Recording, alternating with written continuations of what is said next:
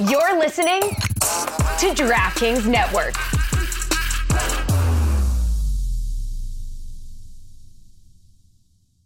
Our kids have said to us since we moved to Minnesota, we are far more active than we've ever been anywhere else we've ever lived. Moving to Minnesota opened up a lot of doors for us. Just this overall sense of community, of values that, Minnesotans have. It's a real accepting and loving community, especially with 2 young kids. See what makes Minnesota the star of the North.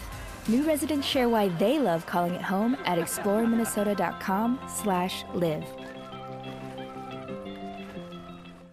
If you really don't want to drink, we understand, Yes. but at least have a good snack. There you go. If you have both, that's even better. At least have a good snack. I don't know what's legal where you are, whatever floats your boat. Yeah, have a good time. We're just here to hang out.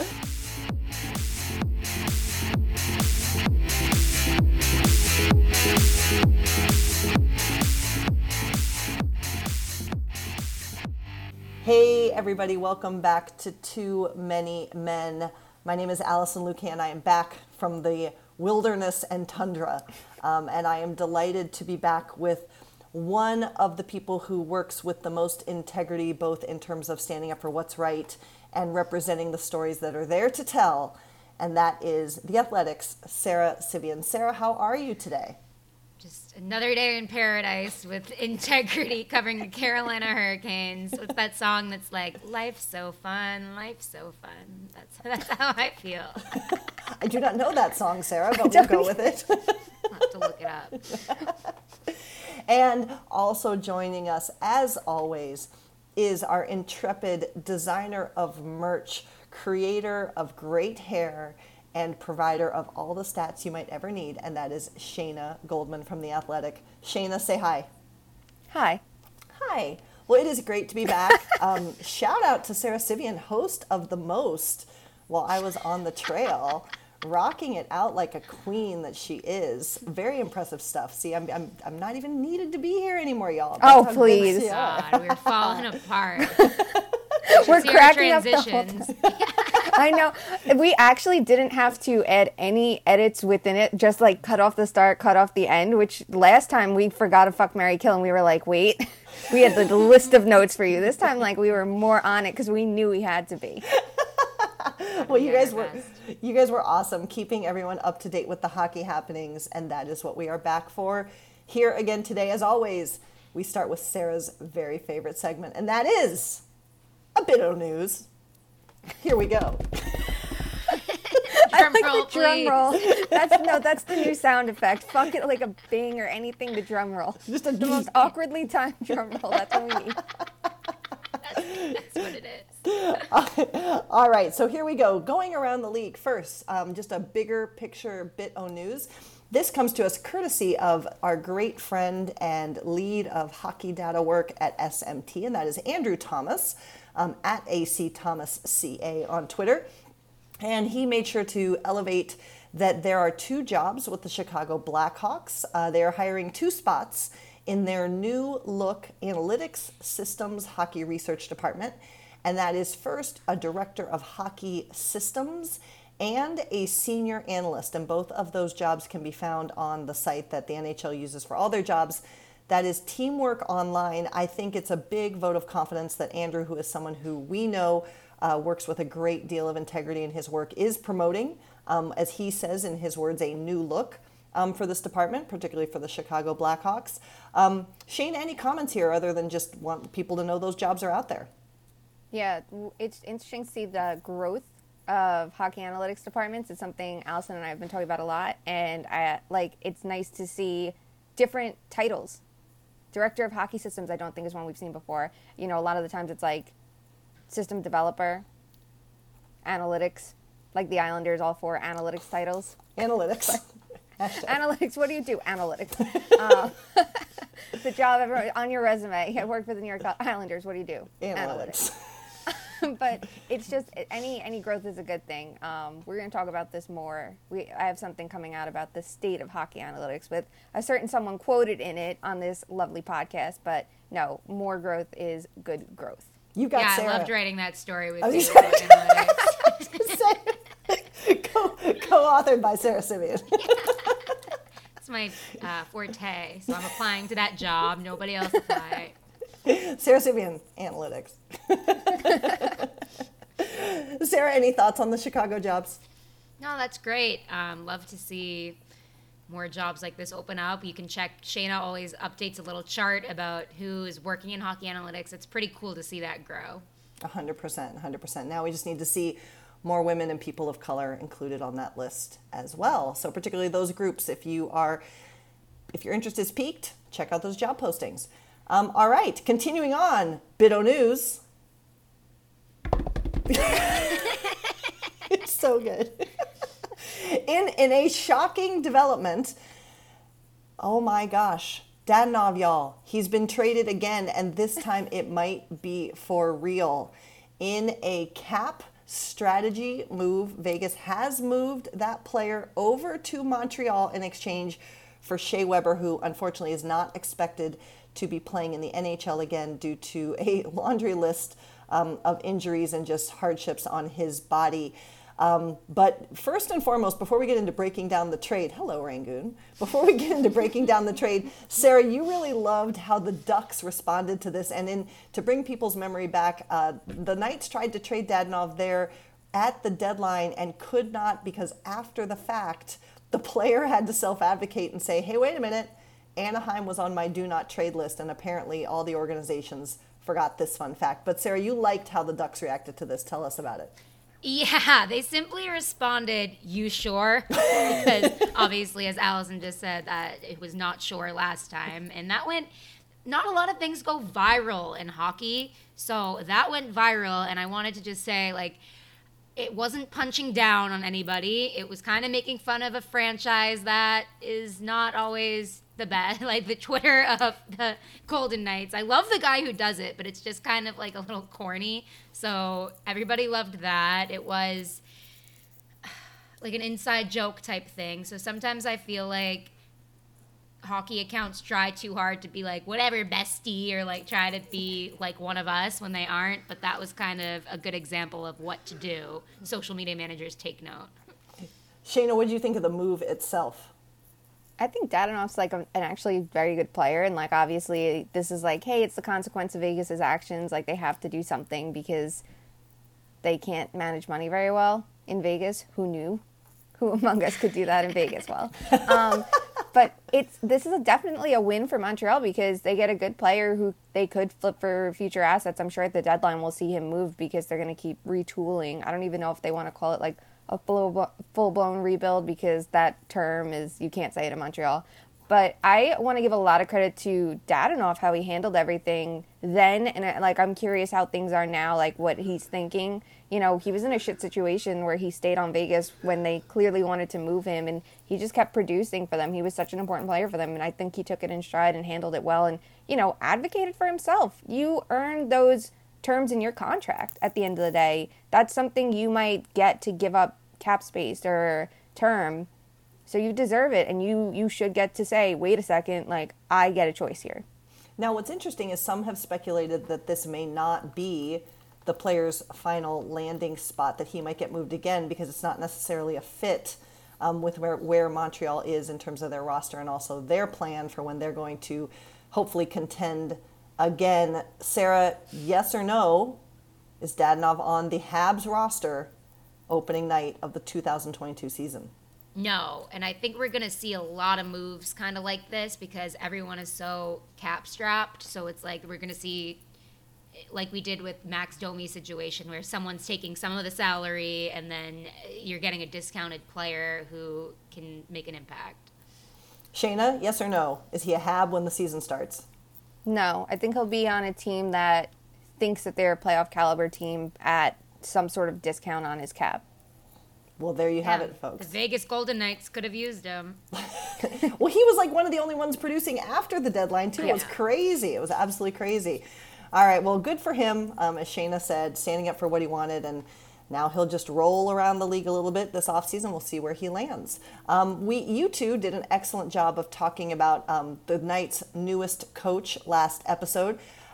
We already know that Cassidy is there for the foreseeable future. Has any more come to light for you two since our last episode on that coaching decision, or are we still pretty good with what we think is going to happen?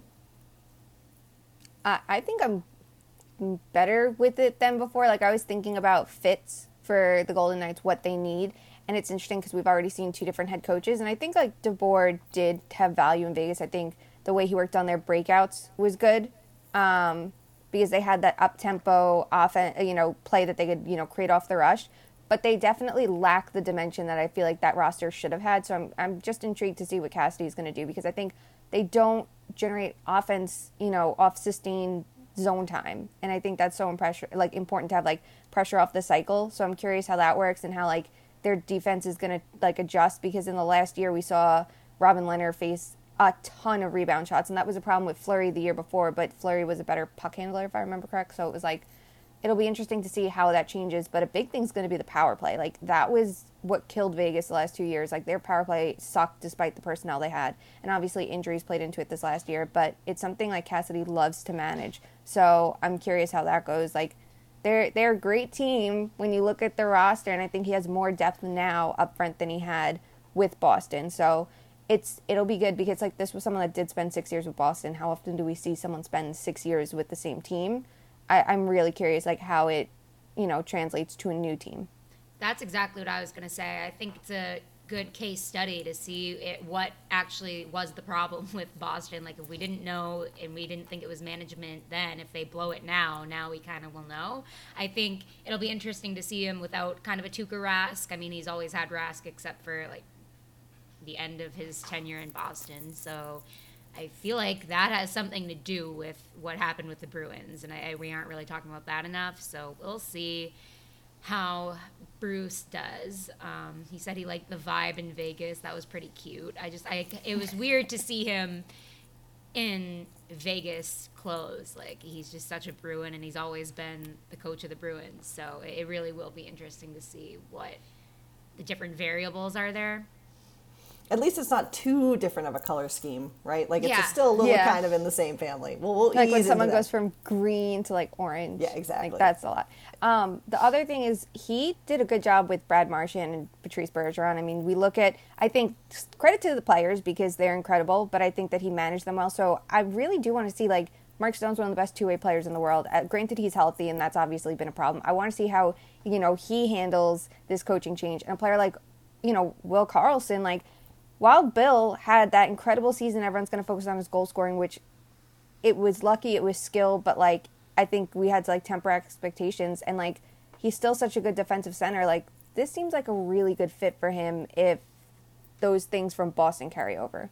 Yeah, Cassidy loves the two-way guys, so that'll be interesting. Shayna, you should write that. How Cassidy influences some of the best two-way players in the league. There you go. You're welcome. You know what? Boom. That's some good off-season content. I'm writing that down. Add it to the list.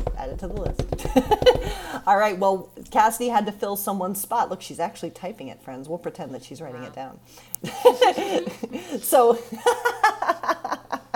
she is writing it down, friends. She is writing it down. So Cassidy filled a spot vacated by Pete DeBoer, and we found out, or we believe it to be true. As of this recording, it has not officially been announced by the club, but all signs point to Pete DeBoer headed to be the next head coach of the Dallas Stars. And there seems to be mixed reaction to this amongst hockey Twitter. Honestly, it seems kind of bland. I mean, even people who have opinions, they're kind of like lukewarm opinions. They're medium takes. They're not the hot takes that we live for. Sarah, what do you think about DeBoer going to Dallas? Dallas is just such a weird, like, blah team to me. There's not like a thing about them, right? So it's hard for me to have a bead on where this is going to go. What do you think? That's exactly how I feel about Dallas, and I've tried to check myself. Like, is it my East Coast bias or whatever it is? Is it the weird time zone they're in? But I don't. They are just boring, and I think DeBoer, he's fine, but it just also, to me, exposes the lack of creativity in these coaching searches. It's like you look at this list of 5 men and draw a stick and just pick one of them. Like, it's like, and I get it, but that's why it's good to see kind of Jessica Campbell and other people getting their names out there. So maybe in 10 years, it won't be the same 5 people. Yeah, and we keep harping on this point for sure, and we'll hit on it again this episode, but And a lot of people have made this point. If you look at the two teams in the final, John Cooper and Jared Bednar did not have NHL experience at all before taking on the jobs that they're in, and they've had the opportunity to grow into them, and now they're here. And that's very, very oversimplified, but it's a point that I think still should be acknowledged. Shayna, DeBoer to Dallas, your thoughts? It's a choice. It is a choice. You look at what DeBoer's done, and like, he was with New Jersey forever, he was with San Jose, and then he was with Vegas. And I don't feel like he's grown that much between 10 years that I'm going to throw him another job immediately. Like, granted, he hasn't had as much time to legitimately like step back, reassess, and figure out what to do. Like, San Jose to Vegas was a really quick transition, but like, why? I think Dallas has gone for the traditional route, and Rick Bowness is the prime example of that. He is as traditional as it gets for a coach, and this team doesn't need improved defense that he could bring. They need offense, and that's not DeBoer's strong suit at all. You need that you have more than one line, and you could say, well, Joe Pavelski did so well under him, so whatever, but it's like, Joe Pavelski's thriving the last 2 years under Rick Bowness, who's one of the worst offensive coaches in the league. Joe Pavelski is not the player to focus on. Like, I think Dallas needs to like seriously look at themselves and figure out what they want their identity to be, because we know them to be this defensive team, sure, and they are good defensively, and now they have Jake Ottinger, who is this excellent goalie that's really like come into his own, but you have this core, and you know, one of them's a veteran in Joe Pavelski, you have Rupe Hintz, Jason Robertson, and Miro Heiskanen, and I feel like that's what they should want their foundation to be and build from there, and find a coach who can maximize those players. And you know, obviously some of their contracts are gonna keep them from changing the roster too much. That's what happens when they signed players in their late 20s and early 30s, and it was like, that's going to look bad in a few years, and it did. But Radulov left. You still have Jamie Benn. You still have Tyler Seguin, but there's potential around that, and obviously they're going to hope that players from their minor leagues can come up and thrive, and DeBoer's not a good coach at handling those players. You know, we're going to talk about torts, and do you want to turn every player into a back checker and things like that, but for DeBoer, it does feel like if you aren't defensively sound, you're not going to get those minutes. You're going to get buried lower in the lineup. So do you want that for every up-and-coming Dallas player when they need offense? At the end of the day, even if it's a riskier play, you have the defensive structure in place. You want to find that blend from the old system and the new system, and it just doesn't seem like this new system is going to, you know, reinvent the wheel at all. There were so many other options to go with. What do you have to lose? Instead, you go with someone whose name's been out there because he's had playoff success. What does he want? And if that's the game we're going to play, or why don't you look at what other teams are doing? Like, it just seems like they're going to be stuck in this weird gear even longer than they've been. It is kind of wild how much, I mean, I guess it's obvious, but how much coaching opportunities are driven by playoff success or lack thereof, when it's like, they just have these rosters that they're trying their best to work with, and some of the rosters are good and some aren't. It's like, I feel like there's so much emphasis on playoff success when, I don't know, I think about the Hurricanes' recent run, and there was 2 Game 7s. Like, those are coin tosses, and then you're like basing an entire offseason of moves and coaching on this. Like, it just is wild to really think about sometimes. It's such a good point, and it's crazy, you know, and I think it bleeds to, and we're going to get to this individual, but John Tortorella always said reputations are made in the playoffs. And it's almost like it's just because that's when everybody pays attention, right? Like in the season, you've got 32 fan bases paying attention to their own team, and now everyone has to pay attention to a smaller group. And right, wrong, or indifferent, that is what ends up being your narrative, I guess. So, but I agree, Sarah, it's such a huge point. Like, why are we looking at just that? When we know that that's when variability is most evident, as opposed to what an actual team or player is all about.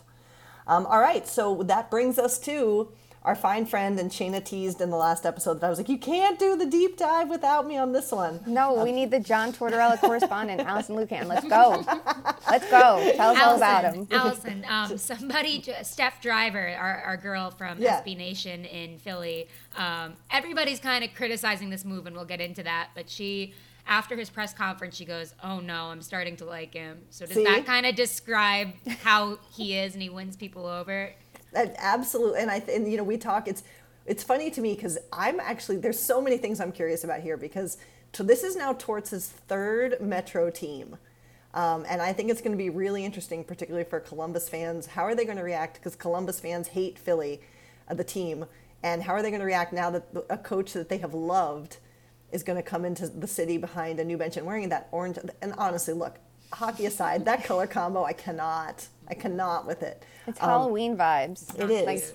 It is. And I don't like, the jerseys are good, but when their most recent ones, when they have the black nameplates. Yeah, and then they have the black jersey with the orange nameplate. It's like, just do the lettering. And if you're worried that it'll be too much contrast, like add a gray trim. This is not hard.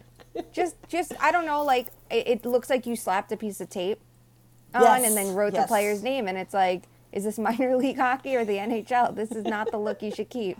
Especially for such a storied franchise. It's so true. It's so true. But yes, so John Tortorella is the newest head coach of the Flyers. I teased him that it was a great birthday gift because in total embarrass him mode, his birthday is coming up this week. So happy birthday, John Tortorella.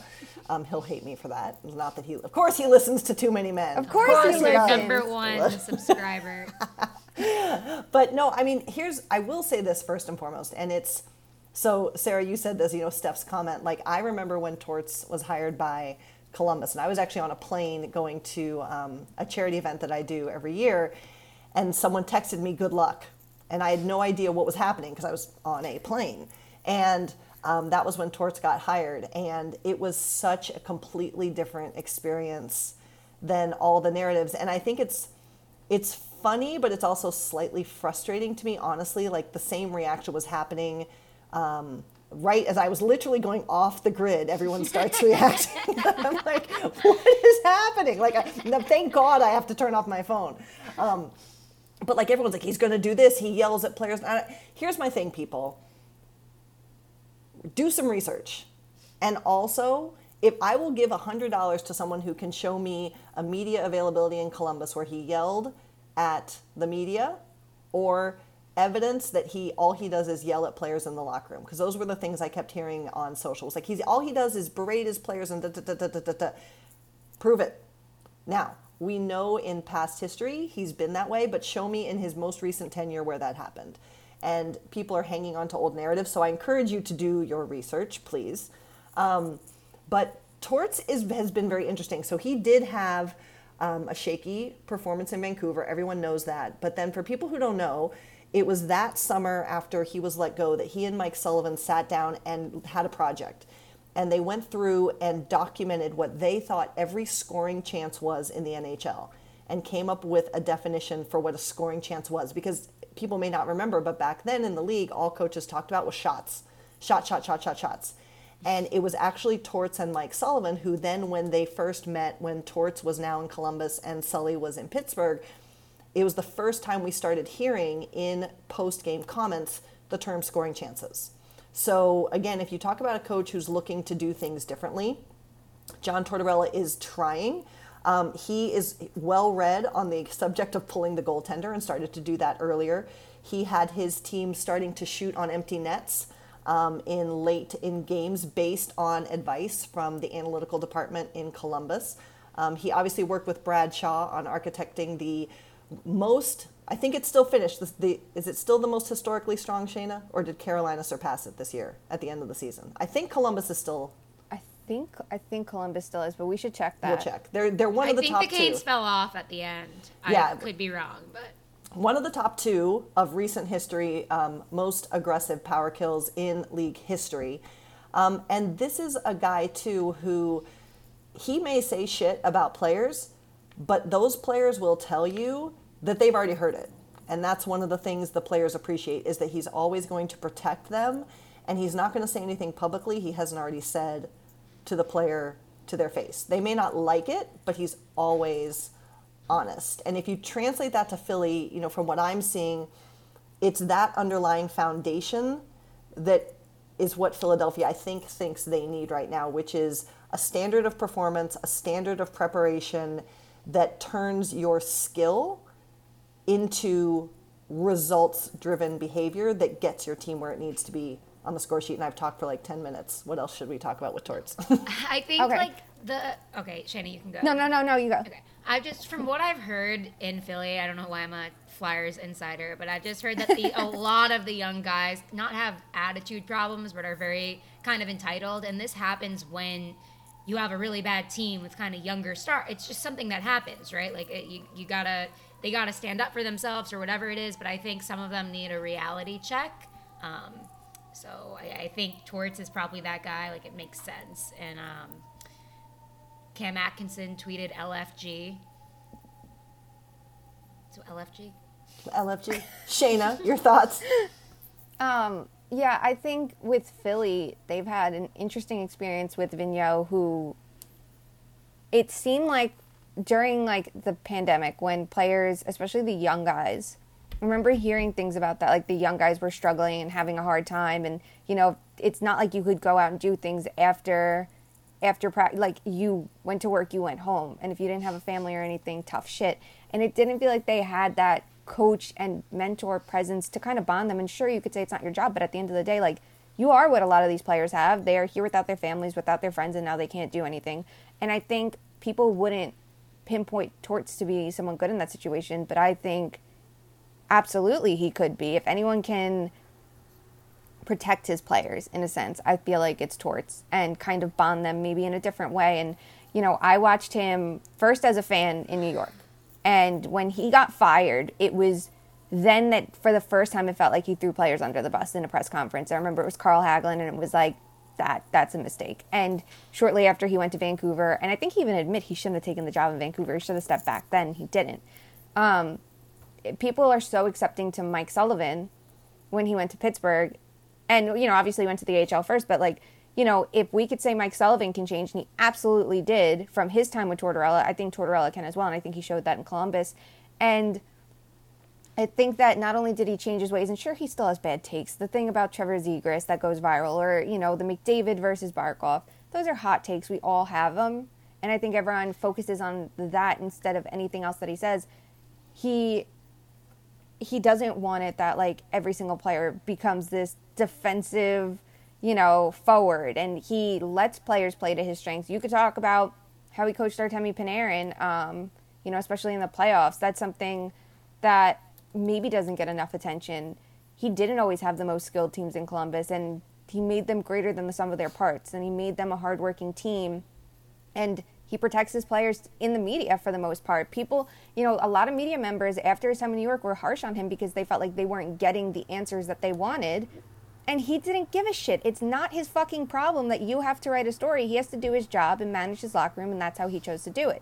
And the attention went on him instead of his team, that a lot of the time in his tenure wasn't that good. He didn't have amazing rosters. He had elite goaltending, and he built up a core. And a lot of players, I'm sure you could ask Ryan Callahan, what a credit Tortorella was to their career. So I just think if we're going to keep recycling coaches, maybe the coaches that do take the time to look at themselves and change their ways are the ones that should be getting more emphasis, and he fits into that box. But you talk about Panarin, because we have talked about this before. How do you coach Panarin in the playoffs?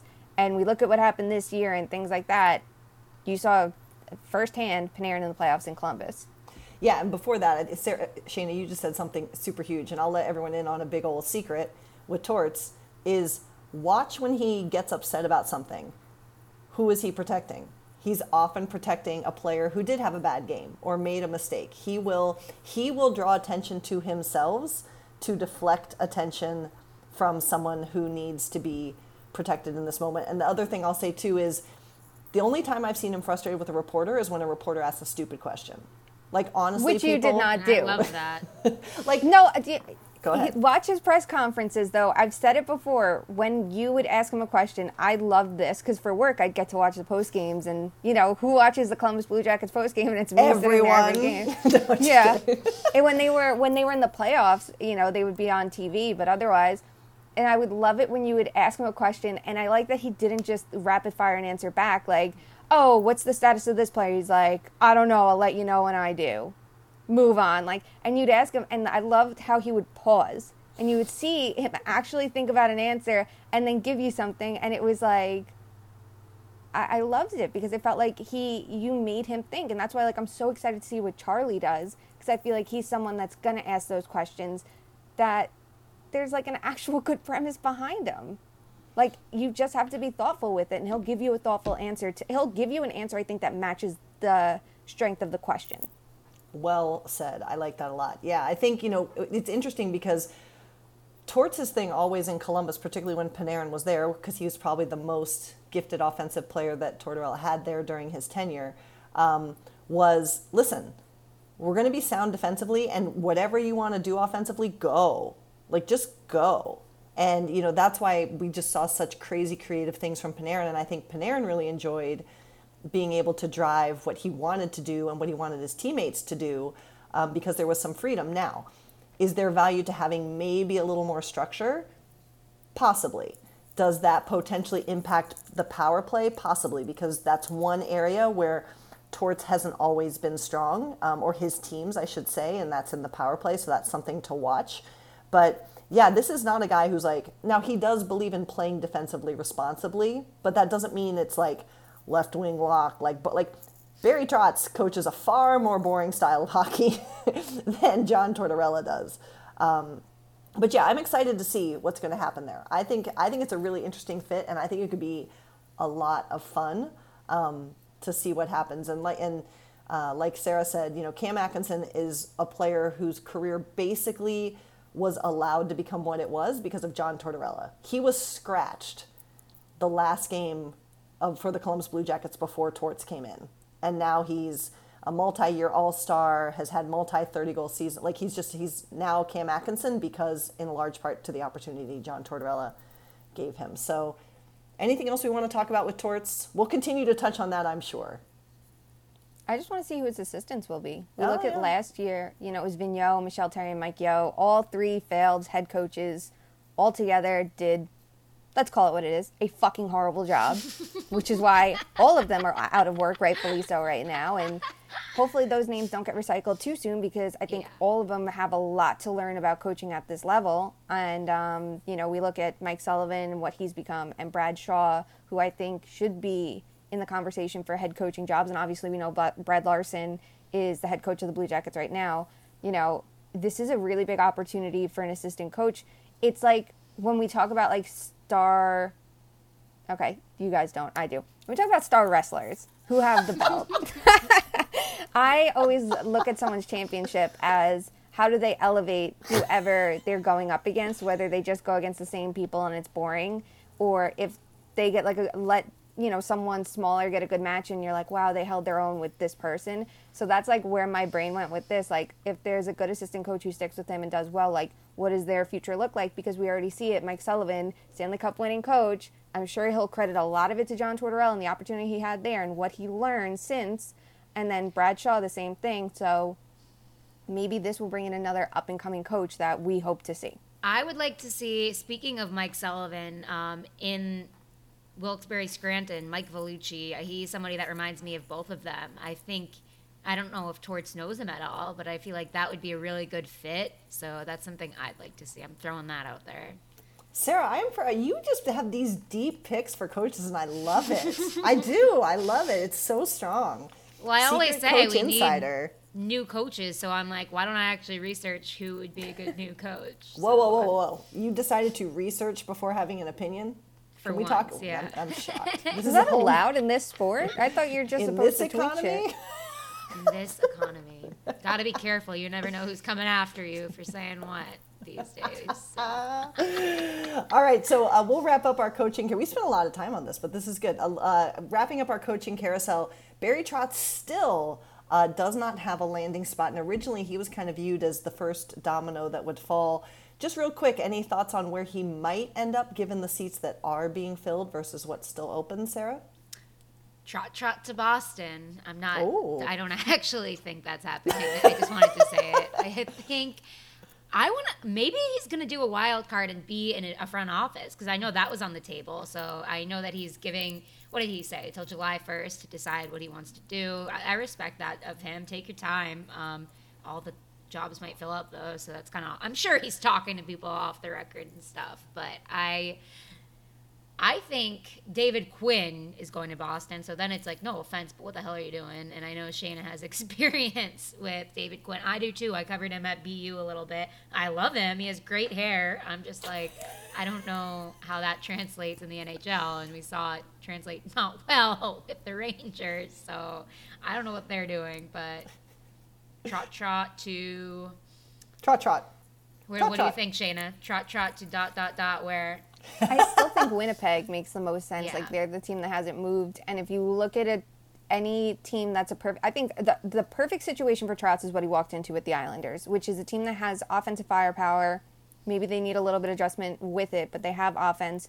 They need work on the back end with their defense and goaltending because he tends to bring Mitch Korn with him. And, you know, even though he's moved up to a higher role than just a goalie coach, we know the influence in Nashville, we know it in Washington, we know it with the Islanders. So I think that's, you know, an interesting thing. And you look at Winnipeg and it's like they're a very good offensive team, but their forwards are shit defensively. There's no other way to put it. It's not just their defense needs help, but the forwards need help. So it feels like that offensive capability that they have paired with his defense would be really good for, like, the thing is, it's going to be good for a couple of years until it isn't, and then the cycle starts again where they need more offense, which is where the Islanders are now. And on David Quinn quickly, I think that David Quinn has potential. I think he did not have strong enough tacticians with him in New York until the last year. He had Gord Murphy. He had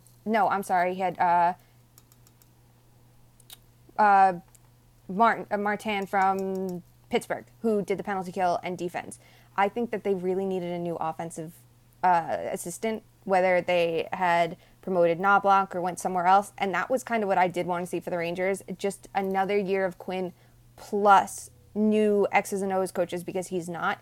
If you can get him a staff that is so up and coming on actual tactics, I think you have something there. If not, I think he's more suited for an assistant's role than a head coach right now. I think that he needs more work from where he started, and obviously he had a shit roster in New York. There are things with his coaching that he does need to adjust. I don't think we saw that happen at the national level where he's been coaching now. So it's either get him perfect assistants to build a stronger bench, or let him be an assistant and learn a little bit more about coaching at this level. Yeah, I know I was kind of harsh there. He and Jordan Greenway have a really you were great fair. relationship. Yeah. You were totally fair in your, like, I'm being nice about it after I was not for a while. And I think with BU, I think he did a lot of good things, and he was more interested in the numbers at BU than it felt like he was in New York. And like Greenway you were talking about, like, you were right. I think, thanks. I think that the pressure might have been just too much in New York. Like, that's insane. You go to that big stage immediately. So, I mean, I totally agree he has potential too, and I would like to see it, but maybe like in a small, I don't know. Who knows what's going on, but it's not my fish to fry, so I'll sit here and see what happens. Well, the coaching carousel continues, and isn't it interesting that we have so much more to talk about there than other stuff, which is good. It's good stuff. We'll continue to follow who lands where, and hopefully maybe in the off season we can get some coaches to come talk to us at the Too Many Men pod. We'll see what we can do. Allison, text Torts and tell him we need him. Yeah, the man who Call loves, Torts up. He loves to be on podcasts. I'll ask the Canes PR if I can ask Rod to come on the podcast, because them's the rules. Amazing. Please do. All right, we are going to get to hockey, people, we promise, but really quickly, we unfortunately have something that's too important to pass up, and we wanted to draw some attention to this morning. A story is out on The Athletic, co-authored by what is really quickly becoming one of the most powerhouse reporting teams. These are three people who I have tremendous respect for, and that is Katie Strang, Dan Robeson, and Ian Mendez. And they have released a story today.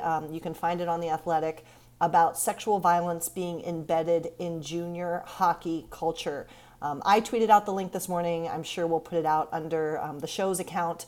But it is a necessary read. And, you know, a lot of times when I have conversations offline about what's going on in hockey culture, there is a huge element that things happen at the NHL level because this is what players were taught at the earliest entry point of hockey, of what it means to be a hockey player. And that includes how you act off the ice, and that includes how you interact with drinking, with any sort of substances, with women, with people of color. And so that is why issues like this are so important. There's some really disturbing stuff in there. and it's a pretty brutal read, but I think it's important. And for me, it just continues to show how far we have to go, and how, again, we have people who've grown up in this culture now reinforcing it and creating this feedback loop of toxicity that we must break. This is why it's so important to change the coaching voices, to change the front office voices, because right, wrong, or indifferent, this lifestyle, this perspective on this is what hockey is, just cannot stand. It's hurting too many people. I know this just came out this morning. Sarah and Shane, I know we've talked about it. I'm going to probably read it a couple more times to really get all the lessons out of it. But Sarah, did you have any initial thoughts on this article from The Athletic? Yeah, just what you said about the feedback loop is so true. Just like, I think the authors did a good job of conveying that, and all the examples in the past of what, like, they're tangible examples of the culture that says, oh, brush it to the side, or oh, this didn't happen, or oh, she's easy, or something like that. And then years later it comes out that she actually was brutally assaulted and things like, and it just shows you need so much evidence when all these scenarios, like, if you don't have a completely airtight story, which we need to learn more about how survivors process things like this, because they're not always going to have an airtight story, because you're literally going through PTSD or something like that. And I just think, that obviously adds to the trauma. I like that they talked to Brenda Tracy, who's been a huge advocate. I know her around here from college football, so that she is an awesome person and a survivor herself, and talking about the culture of these sports that just, it's kind of like frats too. It's like the hive mind, and it perpetuates this violence, and it's just like, how many more stories like this are we gonna have to hear until the cycle changes? Shayna. So it's so sad how many instances are cited in here, and that just scratches the surface. But I think it's so important that all of those were highlighted, because the jumping off point is what's going on with Hockey Canada right now, and that is important. But it's so clear that this is not a one-off. If anybody wants to write it off as such, which we'll hear all the time, well, this never happens and blah, blah, blah. It's a systematic problem. It's happening, and it's so important that players don't get different treatment because they're players, even if they're gold medalists on Hockey Canada or in the minor, whatever it may be. We see it all the time. Look at Reed Boucher, who just signed with the KHL. This man is getting to continue his playing career, even though, he has multiple things out against him. And I believe Katie wrote about his situation in depth as well. And I, definitely read it. It's tough to get through all these, but it's so important that they're read, understood, because there's no way to learn from it unless you break down what's gone wrong all these years. So as we talk a lot about what's going on with Hockey Canada, and I'm sure that we will, and who swept this under the rug in the way that they did, and how everything happened, it's so important to remember this is not a one-time thing. This has happened at so many levels, and it's not just when they're adults. It's when they're younger, and if you say, well, they were just kids, then who wants kids behaving this way? There was a line in the story, they were saying that they need to, workshop with players when they're younger, maybe 15 or 16. And I think there was a line saying, like, no, it should be when they're 12 and 13 and younger than that, because it's being instilled at the very grassroots level. And by the time it gets to, it can be stopped so much sooner. Players have to be, taught this. It's so important not to say, hey, make sure you don't get yourself in a bad situation. Like, you're the ones causing the situation. So definitely just keep reading all the content that comes out about this, as hard as it may be. Take the time to read it. Take the time to learn from it. And when people say something, believe them. I know, like, I believe survivors when they come out, and don't just tear them down and think that they're doing this to ruin someone's career. Yep. Like, the people's lives are more important than someone's fucking hockey career. Yep. And, I can't believe that it is 2022 and we still have to say this, but so much of this has absolutely nothing to do with the sexual acts that are being performed. This is an exercise in abuse of power, and that is what makes this so disturbing. But yes, believe those who come out with their stories, because sharing these stories demands an amount of strength that many of us Cannot imagine. So, yes, please read that story. Please continue to challenge what you think you know and what you think you believe about different stories. All right, in the most awkward topic switch ever, we're going to the Stanley Cup Final.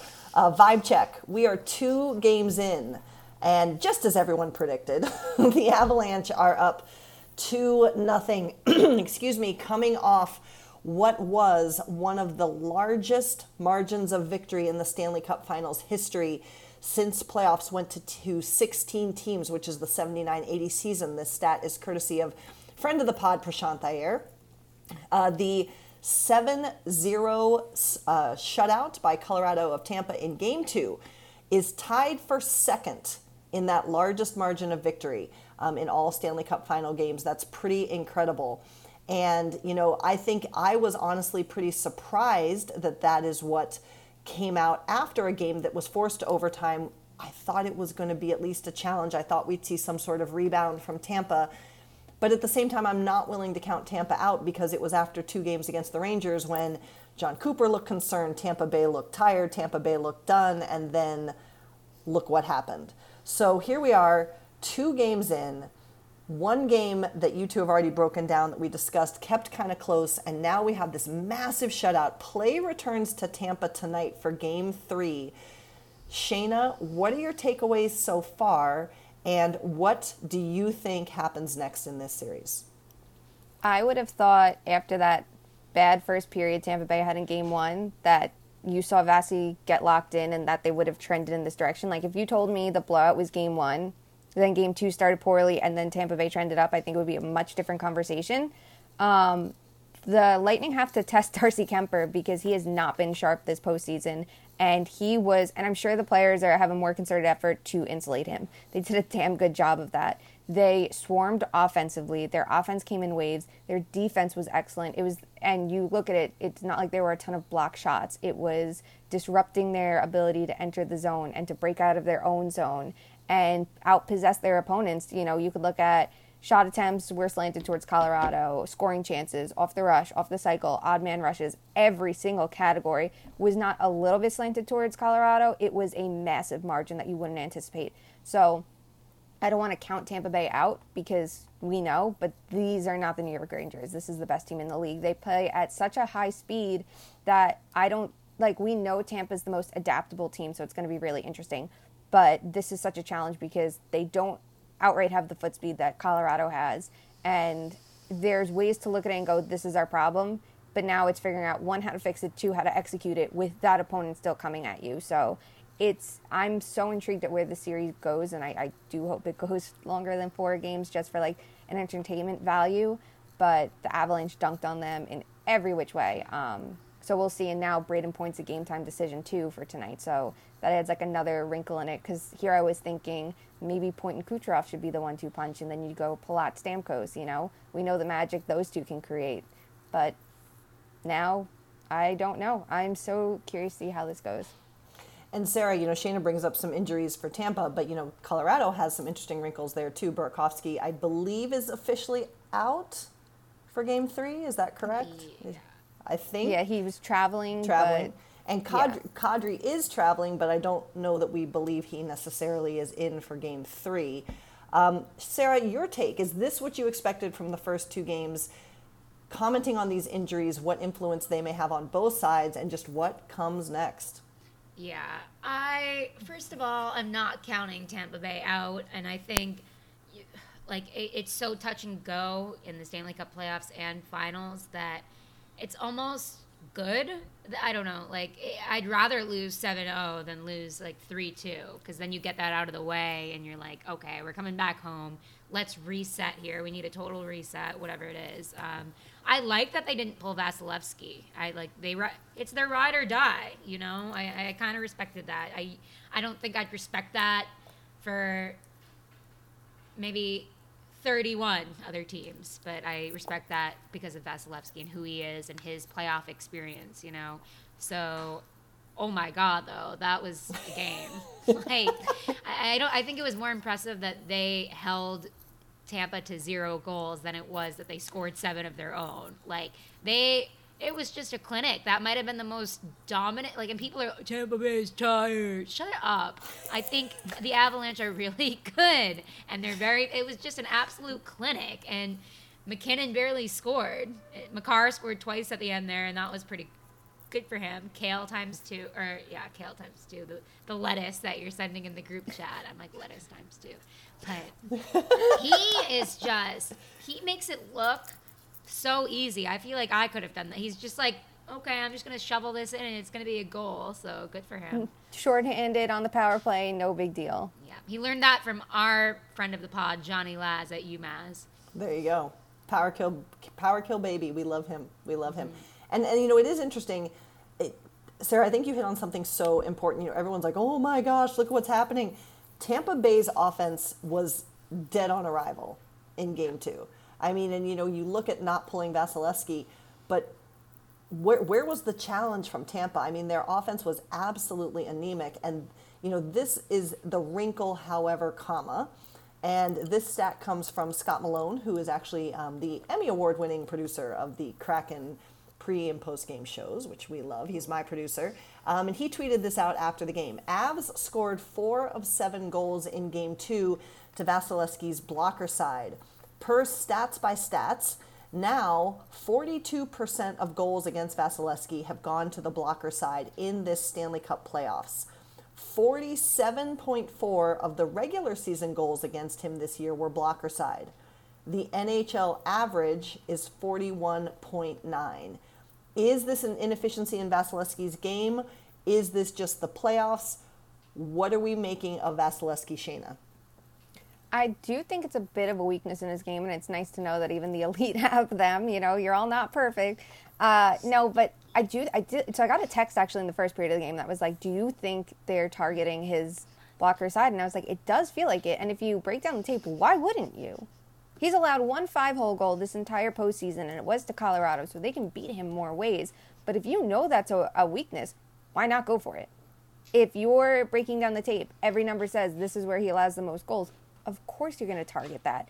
But, you know, things happen quickly, and you're just going to try to get pucks on net to a something. You know, the shot selection, we're not expecting Colorado to only target that. But, I mean, he had no defense. As much as I look at it, I'm like, maybe they're targeting a weakness for him. He had no defensive support. So there's only so much he could have even done. Yeah, 7-0 is not all on him. And it's, again, it feels like more of the O. Like, where is the boys? Where'd they go? That's my analysis. Chicago Blackhawks, I hope you're listening. All right. Well, it certainly has been an interesting start to this series. But like I said, I keep thinking of Game 2 against the Rangers, and Shayna makes the good point. This isn't the Rangers, but this was a Tampa Bay team that looked completely befuddled after 2 games in New York and came back to win 4. So we'll see if Tampa Bay has something left in the tank. I have to think they do. I cannot imagine this being a sweep, but I am often and frequently wrong. So we'll see. We will be back with you to break down Game 3. And don't forget, we are going to have a live game watch for Game 4. We were talking about it before we started recording. And friends, it's going to be a ride. So get ready for it. Are you making the signs? Should we do the sign? I will make the signs. Sure. Okay. Well, everyone has to drink every time I say fuck. Get ready, guys. Rangoon will be there. We're going to have some special guests. And what is that, Wednesday at 8. Eastern. Do not miss it, and bring a drink or whatever you want. Hi, Rangoon. If you really don't want to drink, we understand, Yes. but at least have a good snack. There you go. If you have both, that's even better. At least have a good snack. I don't know what's legal where you are. Whatever floats your boat. Yeah, have a good time. We're just here to hang out. There you go. We're here for the vibes. Yes. All right. Well, we end every episode with Fuck, Marry, Kill. And today's is a fun one. Sarah, I'm going to have you go first because you've already hinted at this. And this is Fuck, Marry, Kill Stanley Cup Final narratives. Your options are: it's the altitude in Colorado. Number 2, Tampa Bay is tired. Number 3, the value of going all in at the deadline. Sarah, go. I'm marrying going all in at the deadline because it's the easiest way to look smart when it's not, like, obviously Florida went all in too. But I didn't like some of Florida's moves, and Giroux wasn't as good as we all thought it was going to be. So You're going to shit on Giroux and not Ben Sherratt? No, I didn't Come like on, Ben first round Sherratt pick for fucking Ben Sherratt. I'm sorry, I can't. That's when I will keep banging that drum, because who the fuck would spend a first round pick for Ben Sherratt, who was their worst player in the postseason? Well, we have the answer. That's why you got to go all in. Panthers. But the Lightning and the Avs both made moves, so no matter who wins, I have that narrative on deck.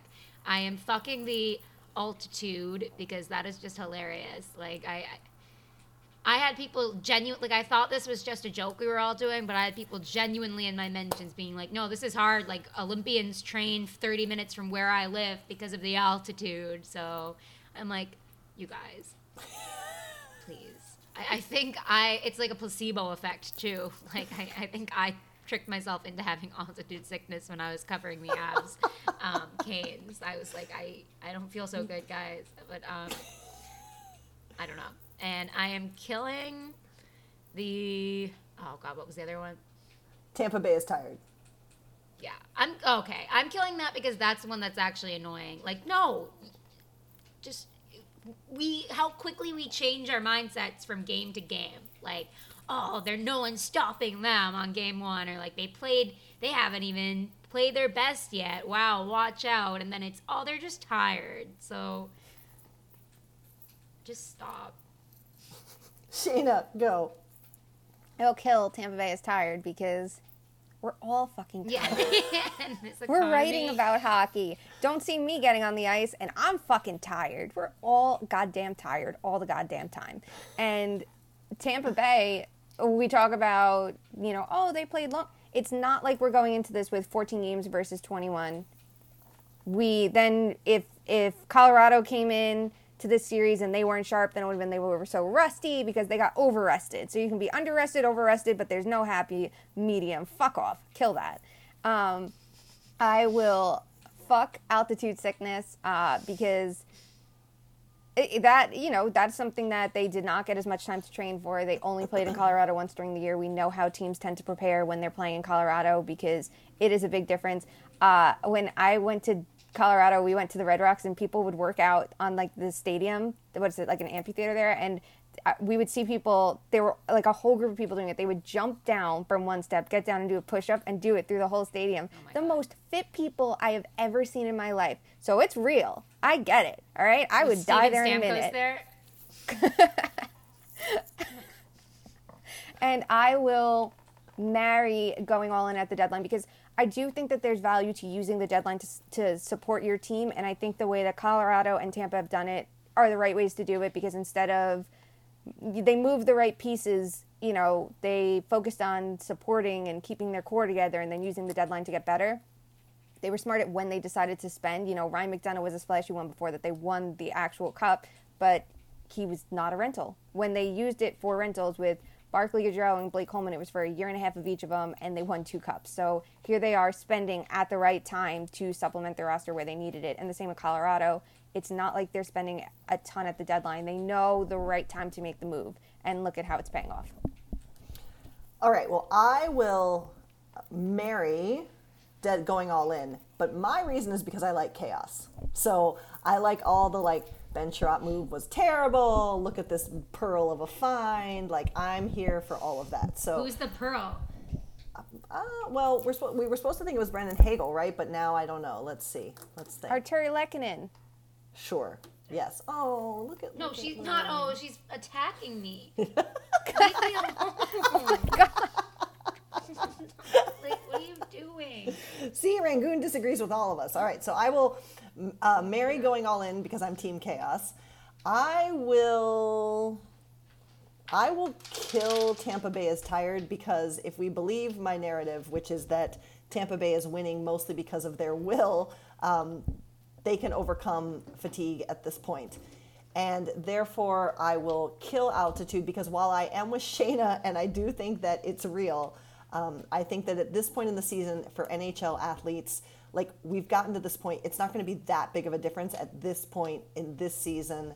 It's not like this is like the first time ever they played in altitude, and oh my God, if altitude was this big of a thing, Colorado would have a perfect home record. So that's my opinion. That's a good point.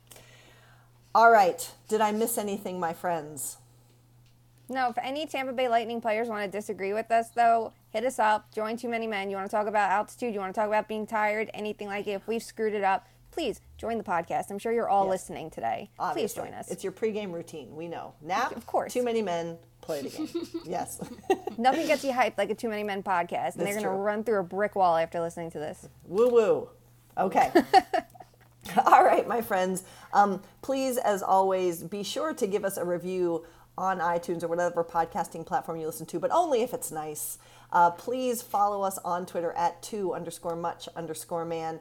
Please check out our merch. You can order that delightful Too Many Men drinkware to drink your favorite beverage or snack out of when you join us for our game watching Game 4.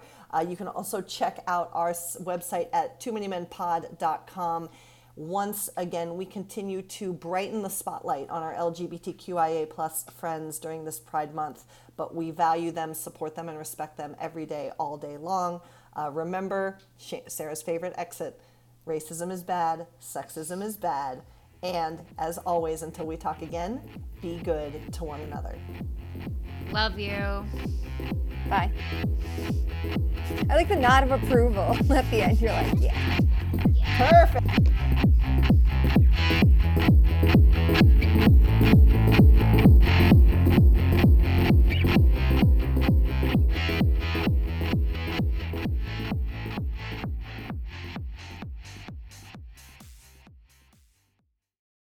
Our kids have said to us since we moved to Minnesota, we are far more active than we've ever been anywhere else we've ever lived. Moving to Minnesota opened up a lot of doors for us. Just this overall sense of community, of values that, Minnesotans have. It's a real accepting, loving community, especially with 2 young kids. See what makes Minnesota the star of the North. New residents share why they love calling it home at exploreminnesota.com/live.